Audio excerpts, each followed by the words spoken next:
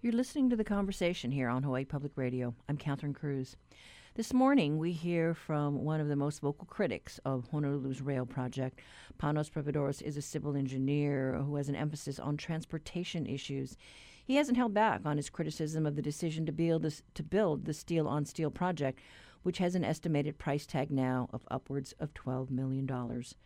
Today, many of the anti-rail voices could stand back and say, told you so.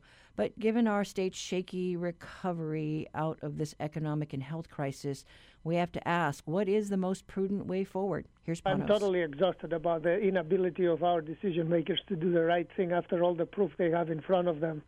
I mean, this thing started as a mistake, but at least there was some hope that it will come close to, on time and on budget and then starting serving our population. And it has become such a disappointment. It was never in my realm of technical, imagination that it would run over twice the budget, and we're going to be talking about now 2031 delivery.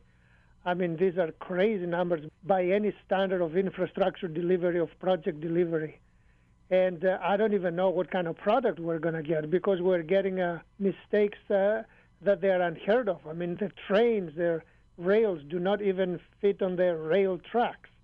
I mean, these are beyond elementary mistakes. I really don't know what to tell you. And then I'm also looking at the costs, and some of the contracts are coming in, surprisingly good. I was very surprised, for example, with Kiewit Pacific delivering the first 10 miles. We're talking about Kapolei to Aloha Stadium, one half of the project, for roughly at the time $700 million. Then there were some corrections and all, $1 billion.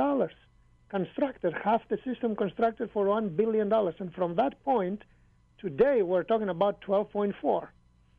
So many things are not even making any sense numerically that I really don't know how to opine, in a reasonable way and explain things. Well, it is disheartening, because we're not even going to be able to really use it. And it should have been operational by now. Exactly. And this is my position when people ask me now what? Clearly coming from the position of stop rail, there is no such thing as stopping the rail. It's very much a reality. The thing has pretty much reached Middle Street. I think right now, at least temporarily, all the energy should be focused to provide the city and the taxpayers what they were expecting. By temporarily at least stopping at Middle Street, we have 16 miles of operational rail. Do that.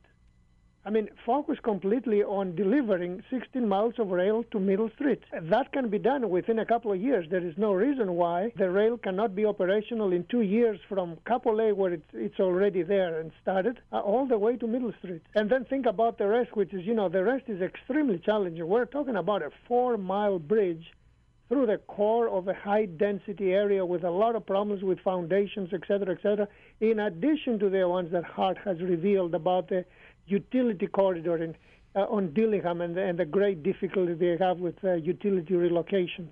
So I think that Middle Street stopping it temporarily is really absolutely essential. And then, they can take a pause and see what's going on and how they can take it to further points if necessary. I almost don't want to know what happens to all the land that was condemned leading up to Ala Moana Shopping Center. Well, you know what? Given how prices have moved, that was the only smart move that Hart did. I mean, they bought quite a few things between, let's say, 2012 and 2018. And since then, even the minimal raise is about 10 to 20%. They're going to make a profit. I mean, if they're smart to de-invest and, just sell them. So that's the last thing I would be worried about, Catherine, because they bought good properties, downtown properties, and the values has gone up. So it's actually good things for the taxpayer who will make a profit. Well, I do think of the businesses maybe that were trying to fight the condemnation. Yeah, that's water under the bridge, but some people definitely suffered a direct hit. They keep, waving the band that FTA is going to punish us. Are you kidding me? We have delivered 16 out of the 20 miles. And, in fact, if we get our ducks lined up, it will be fully operational in 2 years. And we're talking about penalties because there is an agreement about Ala Moana. I mean, give me a break. And at the time that, the costs have gone to $12 billion, I mean, if you want to be extreme about it, the FTA has been a co-conspirator in ballooning the costs with their requirements and with their, ill advice. they actually ill-advised Mayor Hanneman that the project will cost approximately $5 billion. They put the thing down, and then what happened? How long will the people, and for how much will the people suffer, the local people, having this project? So these foreign people in Washington will just hit us with extra penalties after this failure in their own Kuleana? No, these are all lies by the local politicians that they simply want to push the project forward.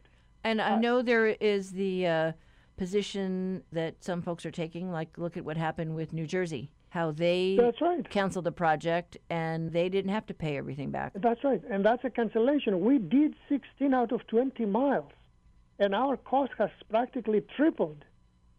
Under what jurisdiction? We can sue them. Under what jurisdiction that the judge will say, yes, FDA is right, punish those Honolulu people, they did terrible. No, we did our absolute best, and we're paying with our own blood for so many years for a tax that was supposed to have already pretty much sunsetted. It's 2022, right, the original sunset of the tax. No way, this is going to be a forever thing. And the Washington folks will come and punish us? No, that's it.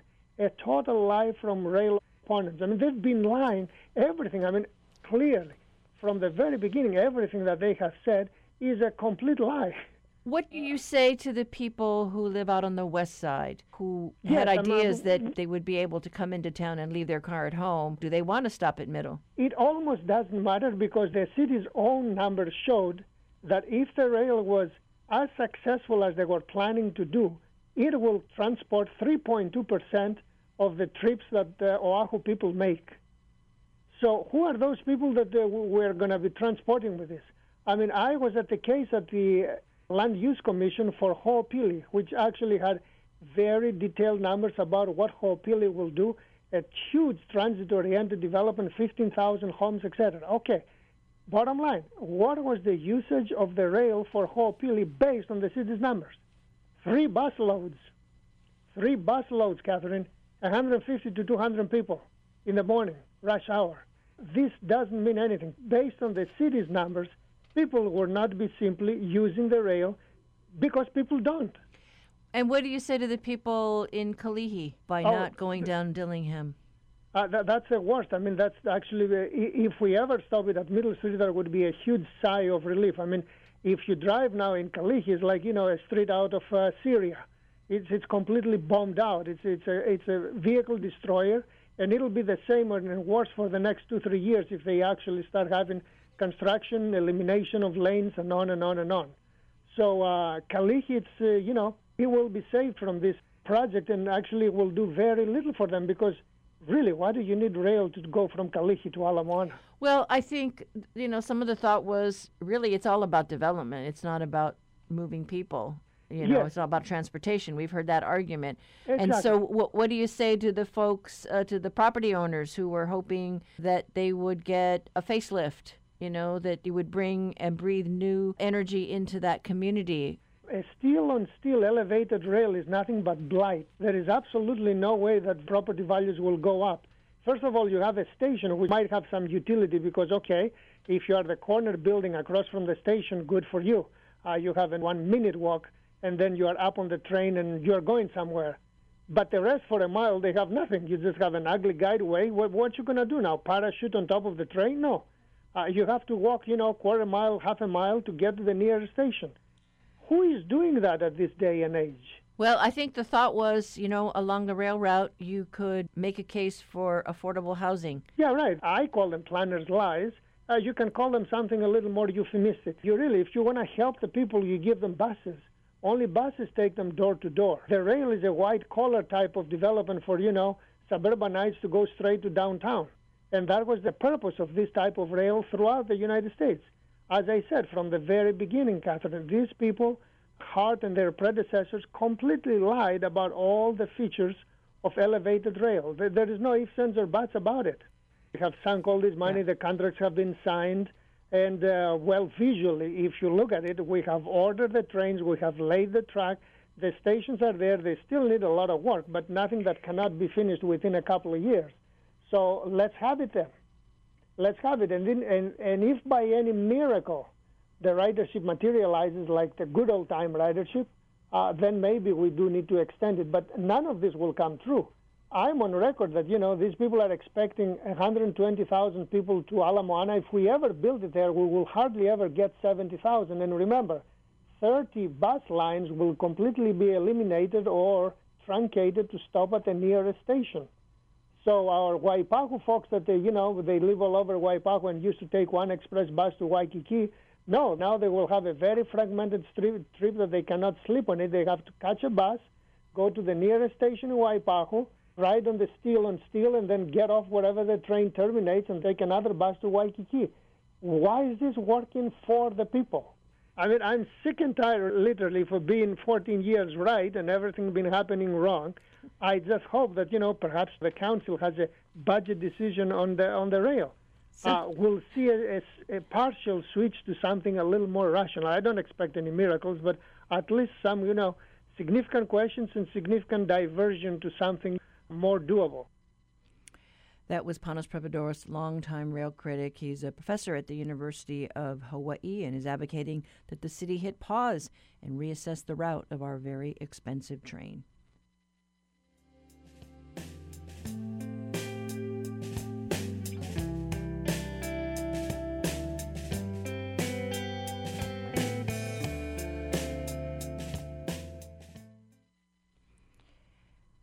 Hawaii's foster care system is facing big challenges. The need for foster families is great and growing.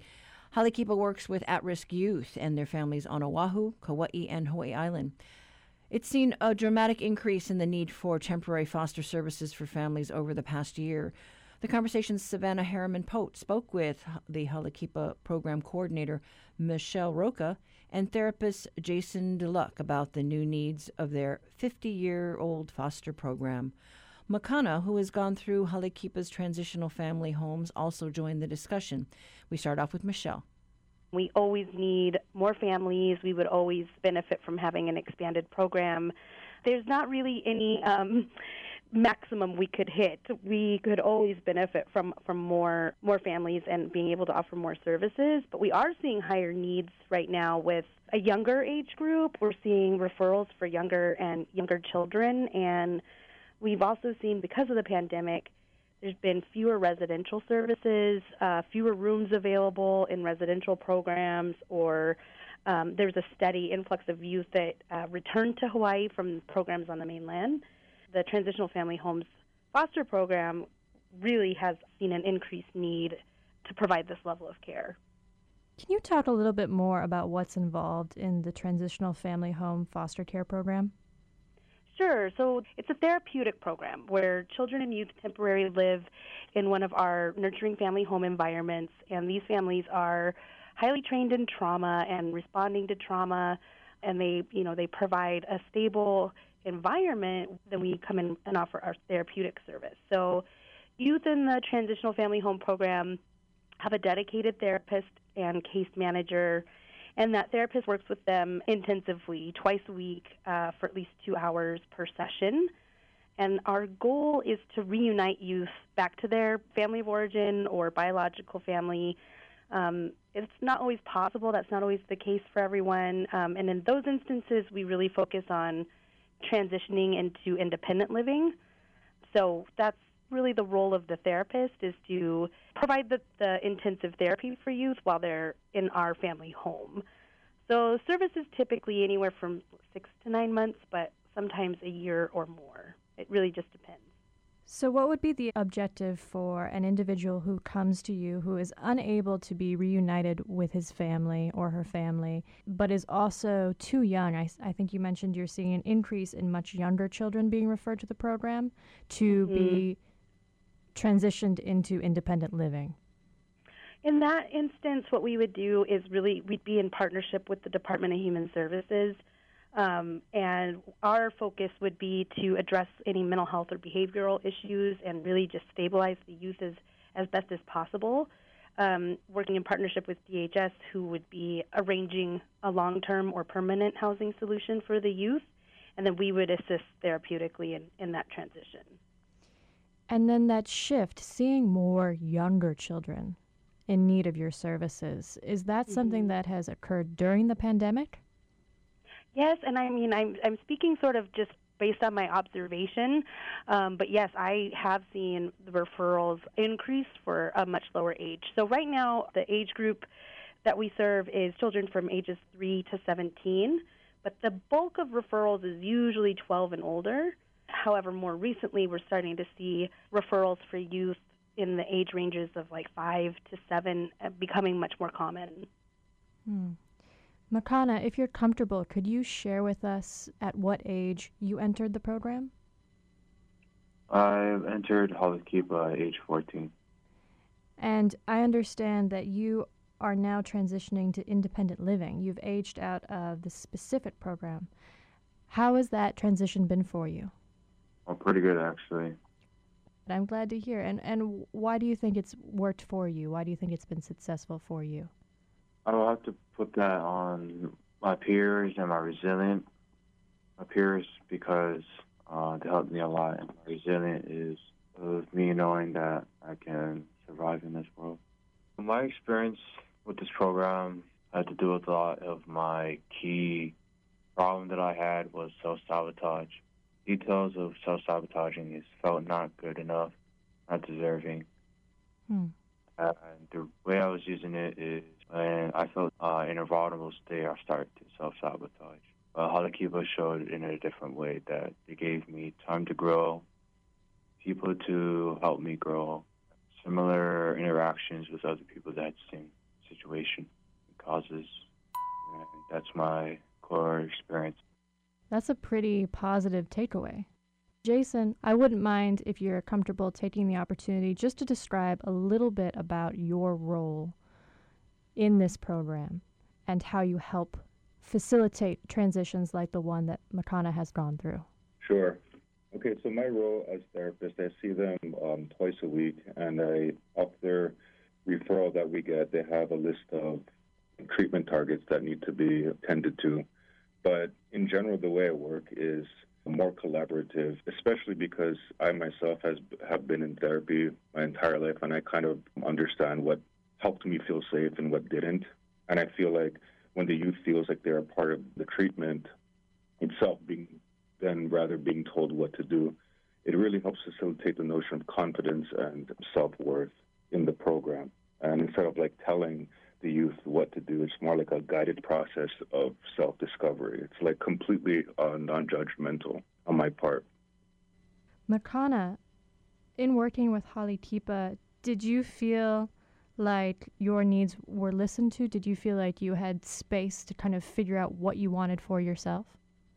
I'm going to be honest. From the beginning, no. I felt like I never had anything. But later on, I started to mature and grow. They showed me that I had a lot of things that I didn't take advantage of. And that was part of my self-sabotage. That being said, I guess I did met all my needs.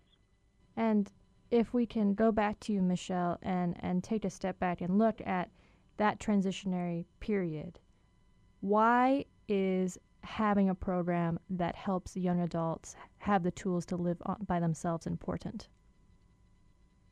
Well, I think that for so many youth, we hear stories all the time about how people age out of the foster care system, becoming young adults, and have very few tools or resources or skills in what to do next. And so, in the case where the youth is in our program, our transitional family home program, and approaching 18, we really work to actively start adding to the team any case managers or programs or services often that we have in-house here at Halakipa to really start building those bridges to the next steps and increasing job skills or accessing educational opportunities, but also looking into long-term living and housing solutions. So that was the case with Makana. He had a couple of different services in place, and then once he became 18, he moved into the transitional living program.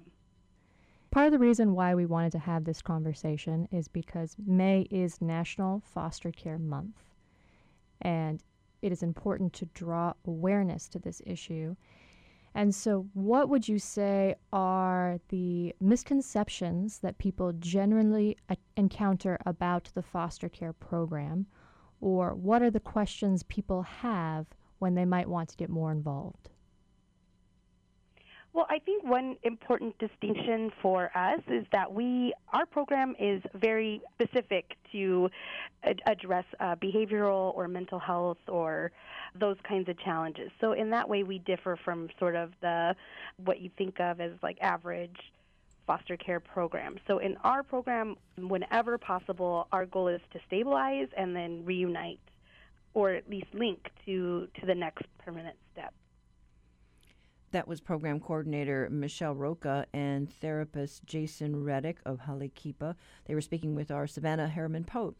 And we also heard from Makana, who is 18 years old. He is currently taking online classes to earn a certificate as a food handler. He says he wants to work with food because it has the power to connect people. We will have links to Halekipa's foster program on our website.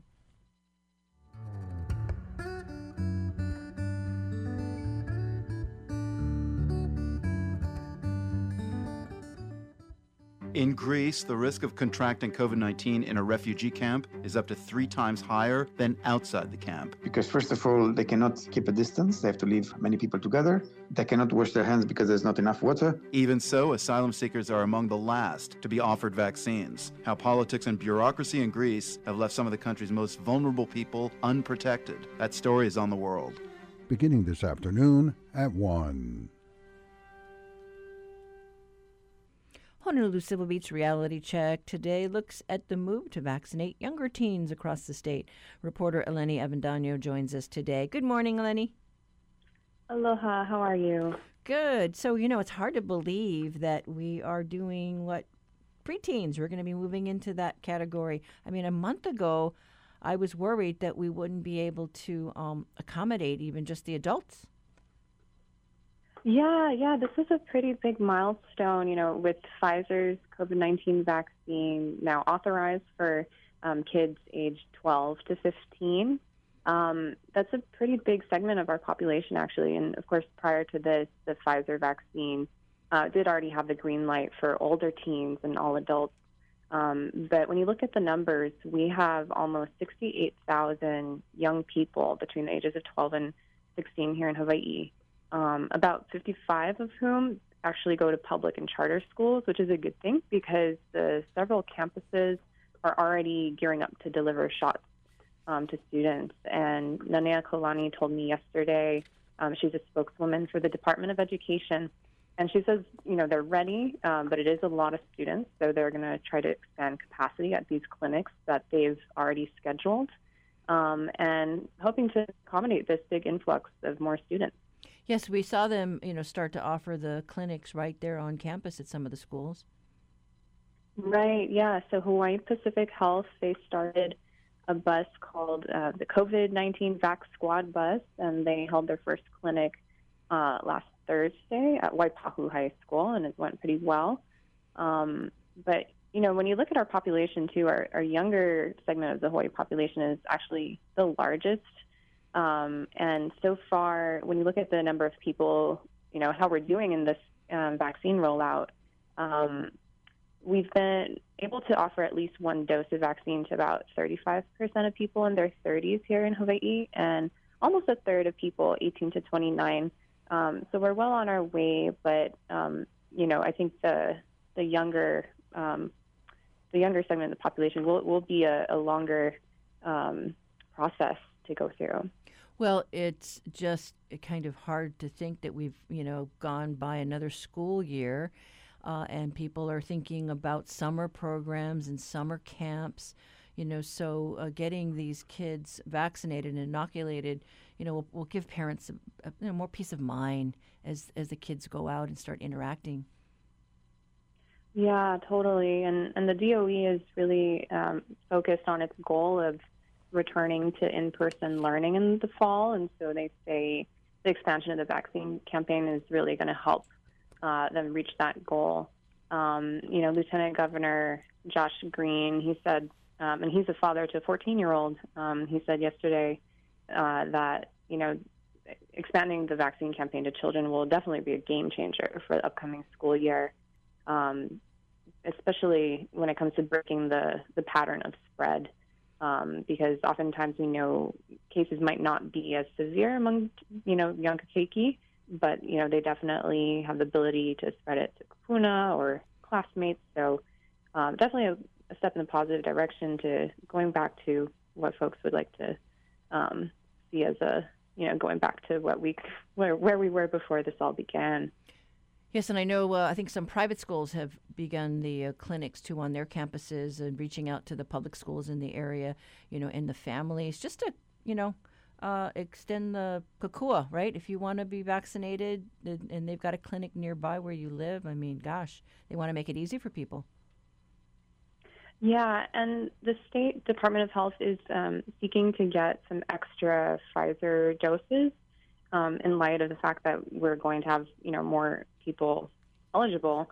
And it's coming as, as a backdrop where we know actually supply of vaccines has actually for the first time began to exceed the demand among, older, the rest of the population. So now that we have the eligibility pool widened, DOH is trying to order, several thousand more doses of the Pfizer vaccines, particularly to accommodate this younger cohort.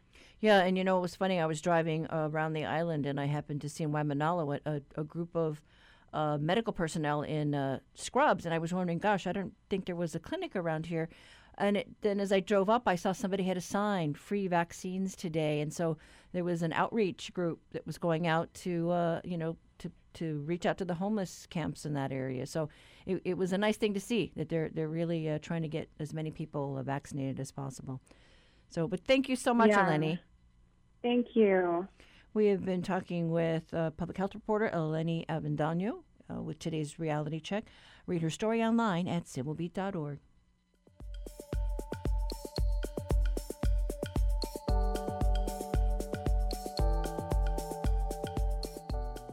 Support for HPR comes from the Honolulu Museum of Art, welcoming the community to be part of Joyful Return, an interactive exhibition featuring outdoor pop-up installations across the museum. Now on view, honolulumuseum.org.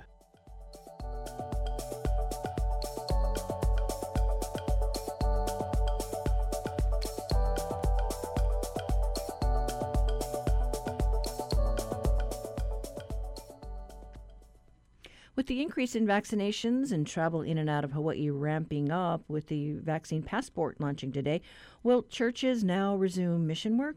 Well, that's what the Conversation's Russell Subiano set out to find when he spoke with Oahu-based elder Nolan Michael Hicken, a missionary with the Church of Jesus Christ of Latter-day Saints. And with the increase in vaccinations and travel opening up, I mean, we're seeing an increase in tourism already. Do you expect there to be an increase in missions or resuming the way that you engaged in missions prior to the pandemic? Yeah, so it's amazing. One of the apostles of our church, Dieter F. Uchtdorf, Elder Dieter F. Uchtdorf, has said that this has been a hinge point for missionary work, where it's had a really vast change. Traditionally, for hundreds of years, really, I guess 100 or so since we've had missionaries, everyone knows this is the guys or girls in white shirts or nice dresses with the black tags that knock on people's doors. Mm-hmm. But that's really been changing over the past 2 years now. And it's transitioned a lot more to working online. Because, a lot of people think, honestly, being the guy who's knocked on a ton of doors before this whole pandemic thing, is we understand that we don't want to be an inconvenience on anybody. We're just really, this message really means a lot to us. So we try and spread that with everyone in any means we can. So that's why we do that. But we really want to just get to those that want to hear this message the best way that we can. We just want to help out those that want to connect with God.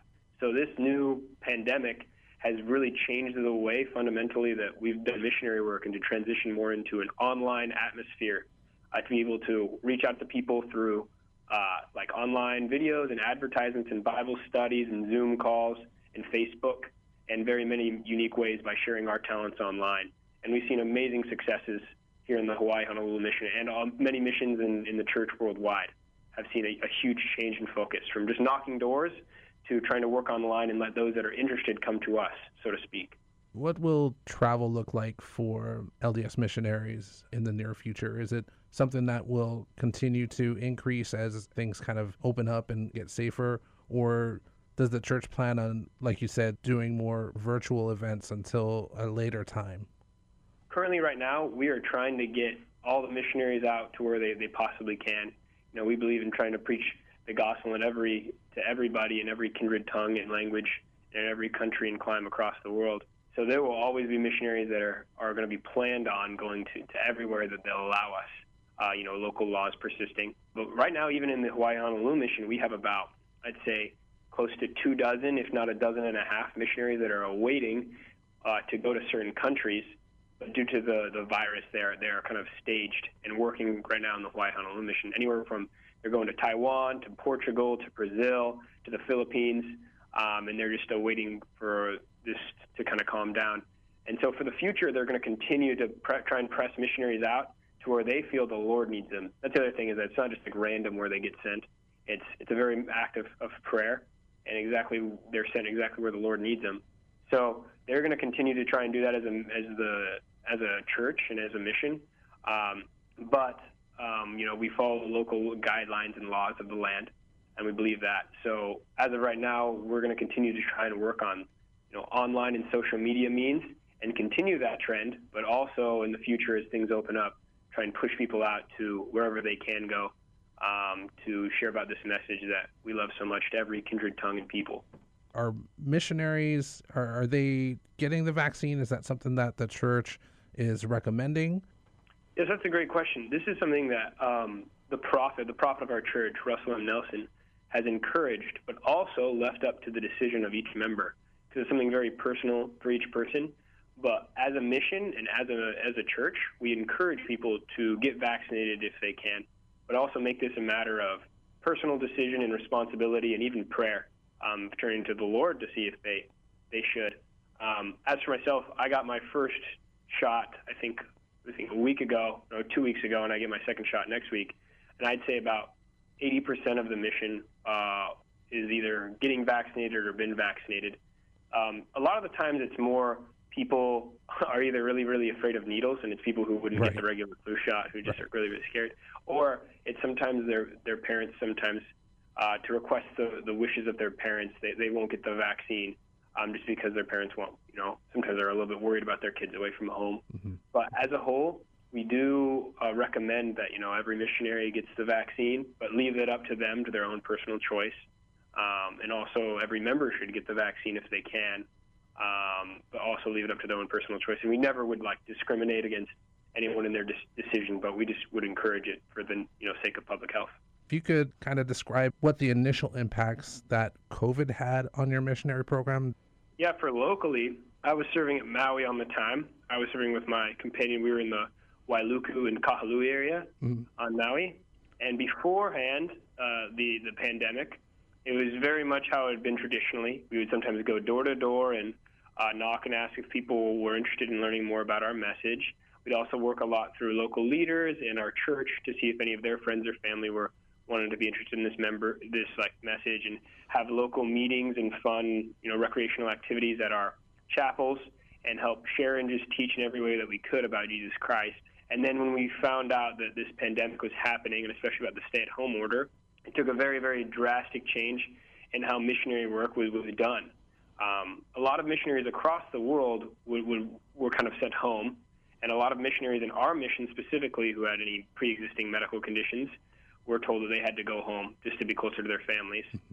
But luckily, me and my companion were healthy enough where we could stay out. And so we conducted missionary work through remote means. We would stay and follow all the stay-at-home orders and policies, and we could only go out to get groceries and to exercise. And we just called members of our congregation, called people that we had taught in the past, set up a lot of Zoom meetings and lessons, and worked a lot on social media through Facebook, videos and posts, trying to reach out to those in need and to help teach those about the gospel of Jesus Christ. So that was I think the biggest thing that really changed through it. But the fundamentals of missionary work were still the same, and just inviting other people to connect more with God and sharing and testifying about how Jesus Christ has blessed us, and trying to invite others to do the same. And we saw great success and miracles during those 99 days of quarantine. I know that traditionally LDS missionaries go door to door. As the rest of the world transitioned from in-person meetings to virtual meetings, it sounds like you're saying that that you also did a similar transition. Did that reduce the amount of new people that you encountered that you would normally encounter when you went door to door? Yeah, I would say it reduced the amount of people, like total people that we met, but the amount of people that we met that actually were interested went up, actually, from my experience. Okay. Is that we meet a lot of people, and just say hi or let us into eat with their family, because the people of Hawaii are extremely generous, the kindest people I've ever met in my life. But they wouldn't oftentimes be very interested in our message. They're just really, really kind-hearted people.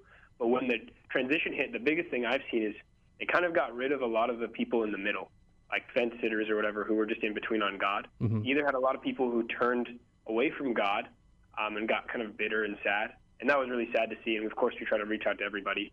But then people in the middle sometimes were reaching out toward the God, and they were very humbled by this experience. And they really reached out and tried to connect more, and were wondering, why is the world doing this, and why are these things happening? Mm-hmm. And they looked for a higher power. And so we saw many miracles, me and my companion, in the Wailuku area. Just for a frame of reference, before that time, not that, outward success or a number of baptisms or people joining our church meant anything, but our local area had probably had one person join our church and be baptized in about the course of 8 months.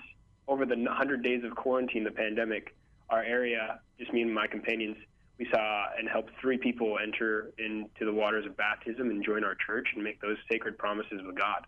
So it's kind of like a, transition, or like they say in the scriptures, like sifting of wheat and tares moment for, I think, the world, and especially for people all around trying to find God. Definitely turned into a moment where people's faith were tested and went out to search, what they could place their faith. Yeah, that was exactly what it was. And we met so many great people online, and just got to really help them. And we also tried our best to help out with the community as well we could. One of the biggest things we believe was in service. So we would get all masked up and gloved up and go help out with the Maui Food Bank. And then later, when I was in Hilo on the Big Island during a little bit after the 99-day quarantine order, we would help out every week at the local food bank there. And it was an amazing opportunity to make a lot more genuine connections, is what I've found out through the quarantine. Maybe less connections, like you maybe meet less people, since we can't go door to door and we can't see as much people individually, but a lot more genuine connections, either over Zoom or, behind a mask. Either way, it was really cool. It's good to hear that more churches will be able to resume and continue to bring hope to a lot of people, especially in a time wherein people are struggling with hope and faith. Thank you very much for your time. Absolutely. And could I just say one quick shout out real quick before we go? Always feel free to turn out to your missionaries, to the local missionaries in your area. We just love to help people. Even if you're not interested in our message or anything, we just love to be a positive force. And God bless you all. Mormon missionary elder Nolan Michael Hicken talking with our Russell Subiono about resuming missions as we move through this pandemic.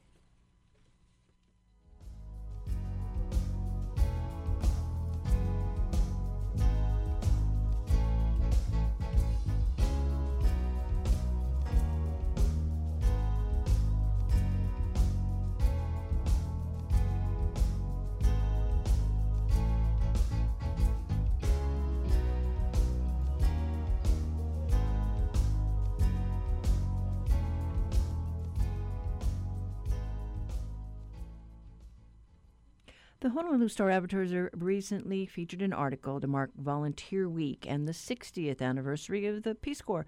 We reached out to Carolyn McKenzie, who penned the Community Voice column. She leads a group called Return Peace Corps Volunteers of Hawaii. It's 60 years, and the thing that's cool is I've been doing a lot of interesting research, and now that I have become the president of the group here in the state, I didn't realize Hawaii's big connection to Peace Corps from way, way back in the beginning. And the thing that is really interesting is that the 3 founding goals are still the same 60 years later.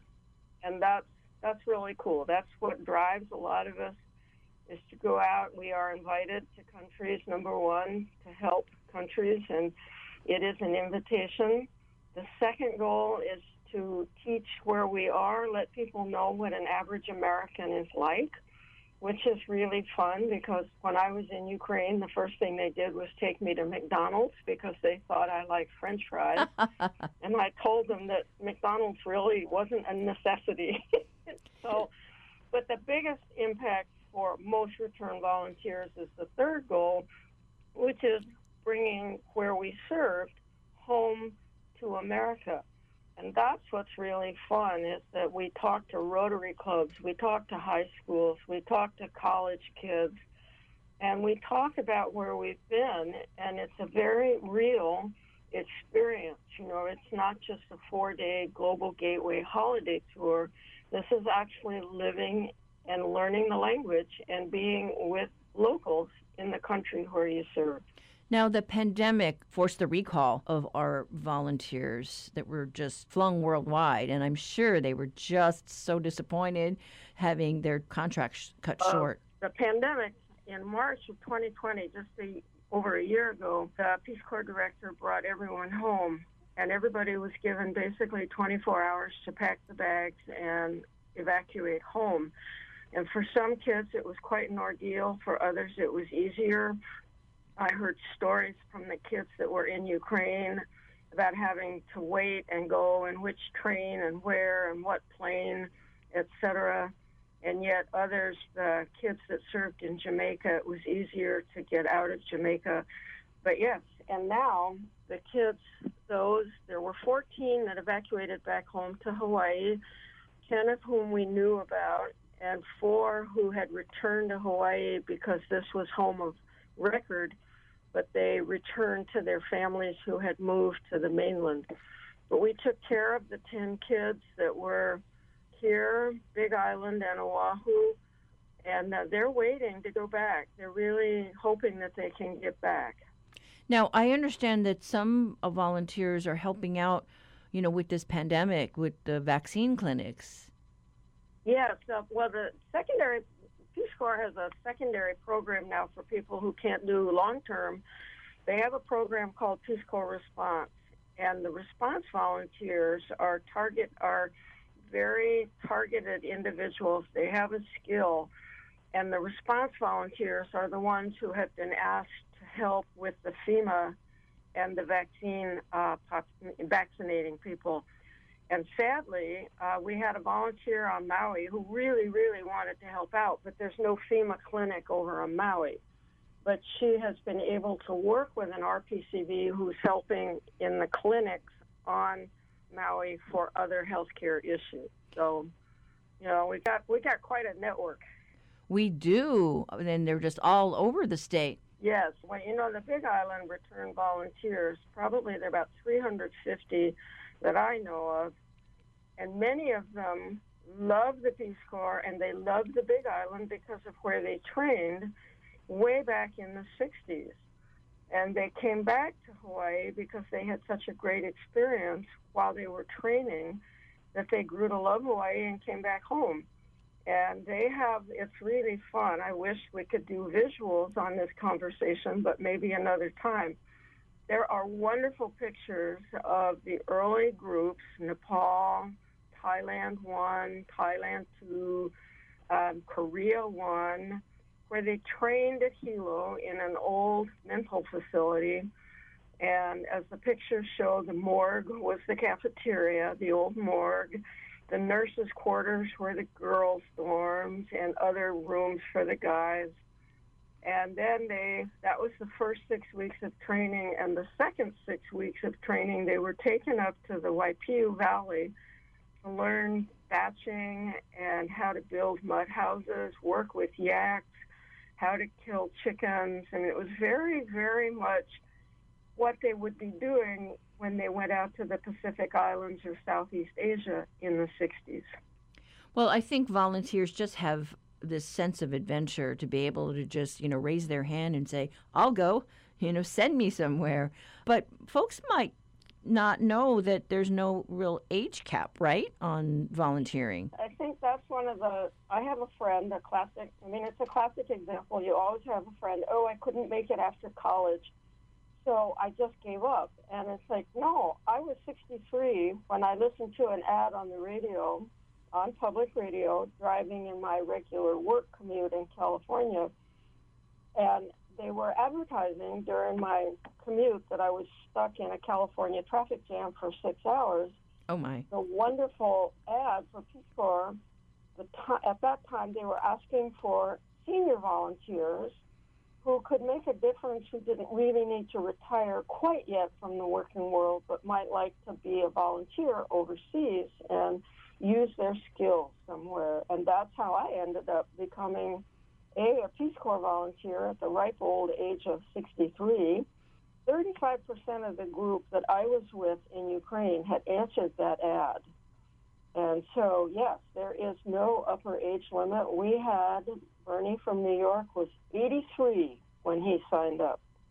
And he made all 27 months and learned Russian, got a Facebook page, did emails. It was wonderful. And he really worked with his group.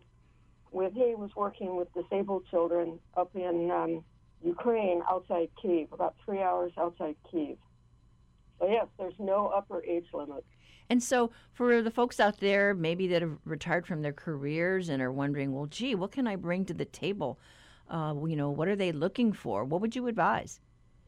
Well, the best thing is to actually go to the website, peacecorps.gov, because it will tell you the 6 areas of expertise, what Peace Corps volunteers can do.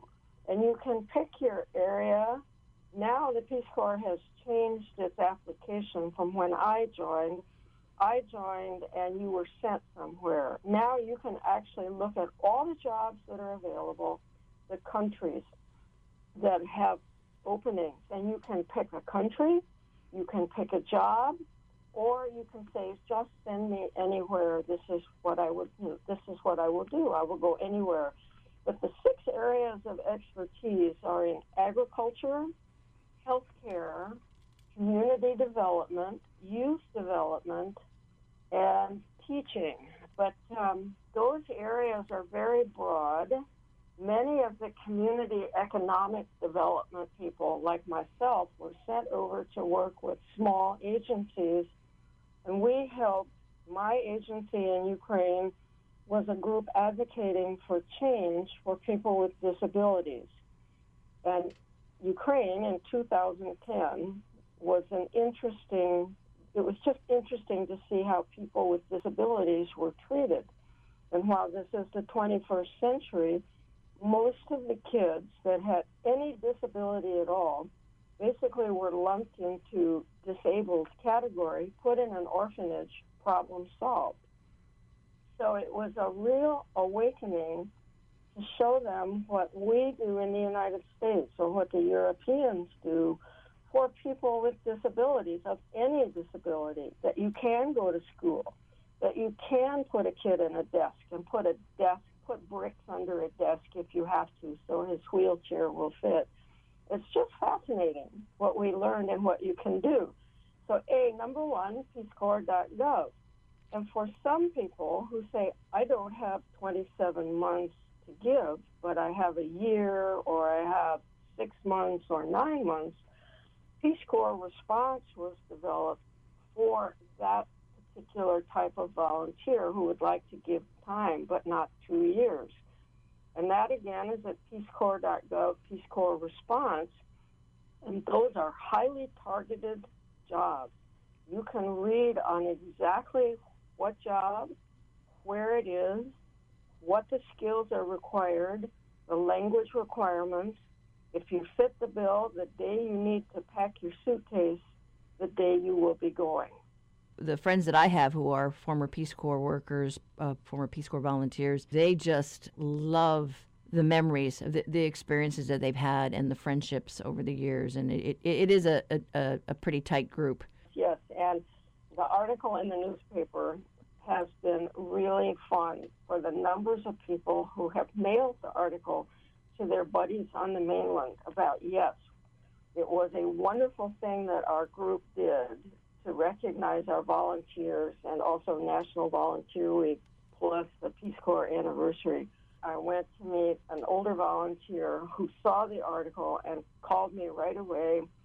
She was so sorry she hadn't connected to us in the intermittent years, but it was just fun. We sat and talked in the parking lot, and she is a perfect example of why the third goal is so wonderful. She served in the Micronesia area in 1962, 1964. And the family that she stayed with, the kids are now living here in Hawaii. And she talks to her family. She sees these kids. She has kept the connection with Micronesia going for over 50 years. Such are the stories of ex-Peace Corps volunteers. We spoke with Carolyn McKenzie just before she took off on an extended trip across the country. Volunteers continue to network through a number of events, including one that happens later today. The virtual event starts at 2 p.m. Hawaii time. It is hosted by the National Peace Corps Association. Minnesota Representative Dean Phillips, who introduced a new Peace Corps Act, as well as the head of the Citizen Climate Lobby, are scheduled to speak. For links, head to our website.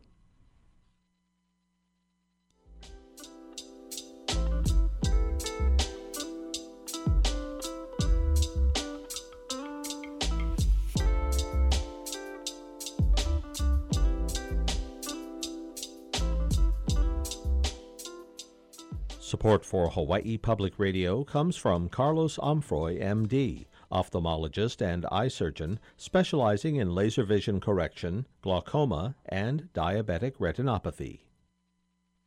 The FDA could soon issue emergency authorization for kids in the COVID vaccine. Our new phase will focus on 3 areas. First, children between the ages of 12 and 15 years of age. But kids are only a small fraction of the worst-case outcomes. So does the rush to vaccinate children come with a different set of risks and benefits than with adults? That's on the next On Point. Beginning this afternoon at 2, Following the World. Well, that wraps it up for us today. We would like to hear from you. Where do you stand on rail these days? Think we should stay the course and end at Ala Moana?